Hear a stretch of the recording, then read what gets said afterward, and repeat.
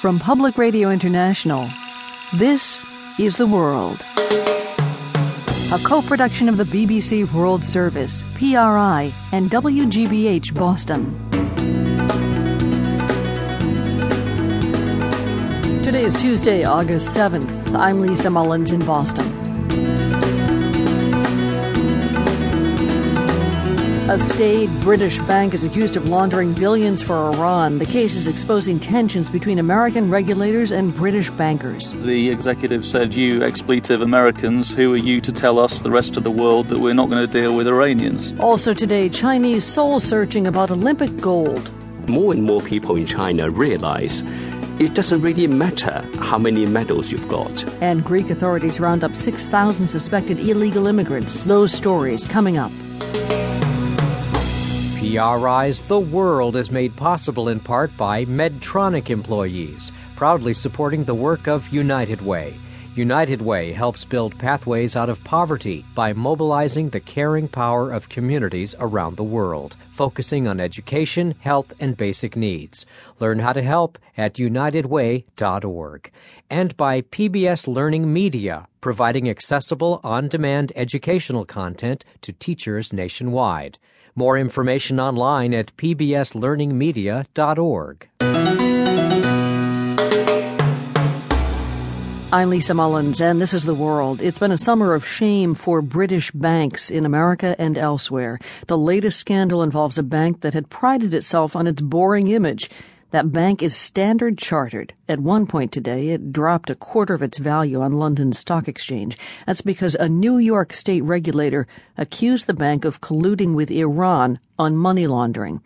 Tom Braithwaite is the U.S. banking editor for the Financial Times. He's been following this story pretty closely, so break it down for us, Tom. What are U.S. authorities accusing London-based Standard Chartered of doing?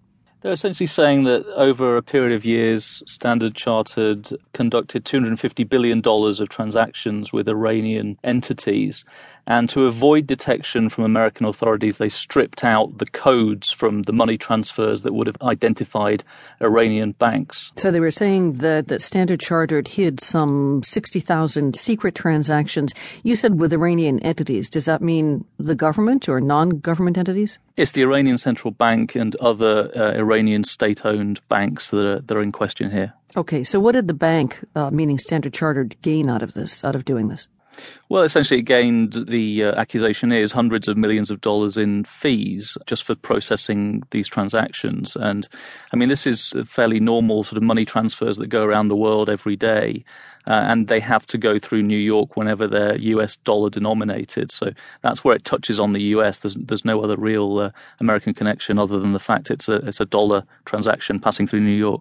Passing through New York, to which the U.S. says, look, Standard Chartered's actions left the U.S. vulnerable to terrorists, weapons dealers, drug kings, and corrupt regimes.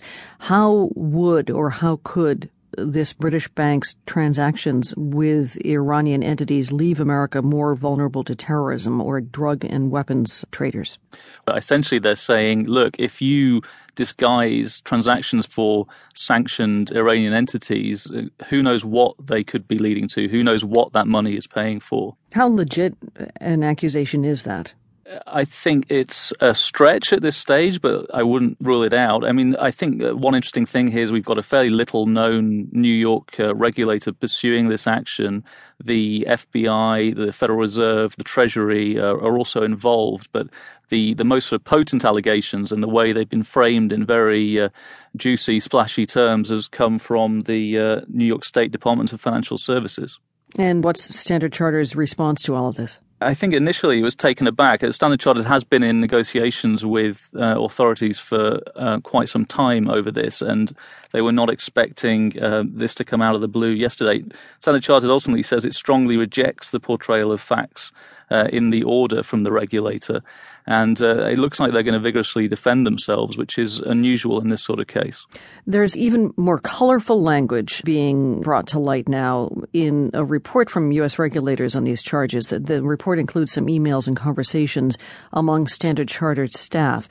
It describes one particular exchange between an unnamed London-based bank director who was warned by an American colleague about the problematic nature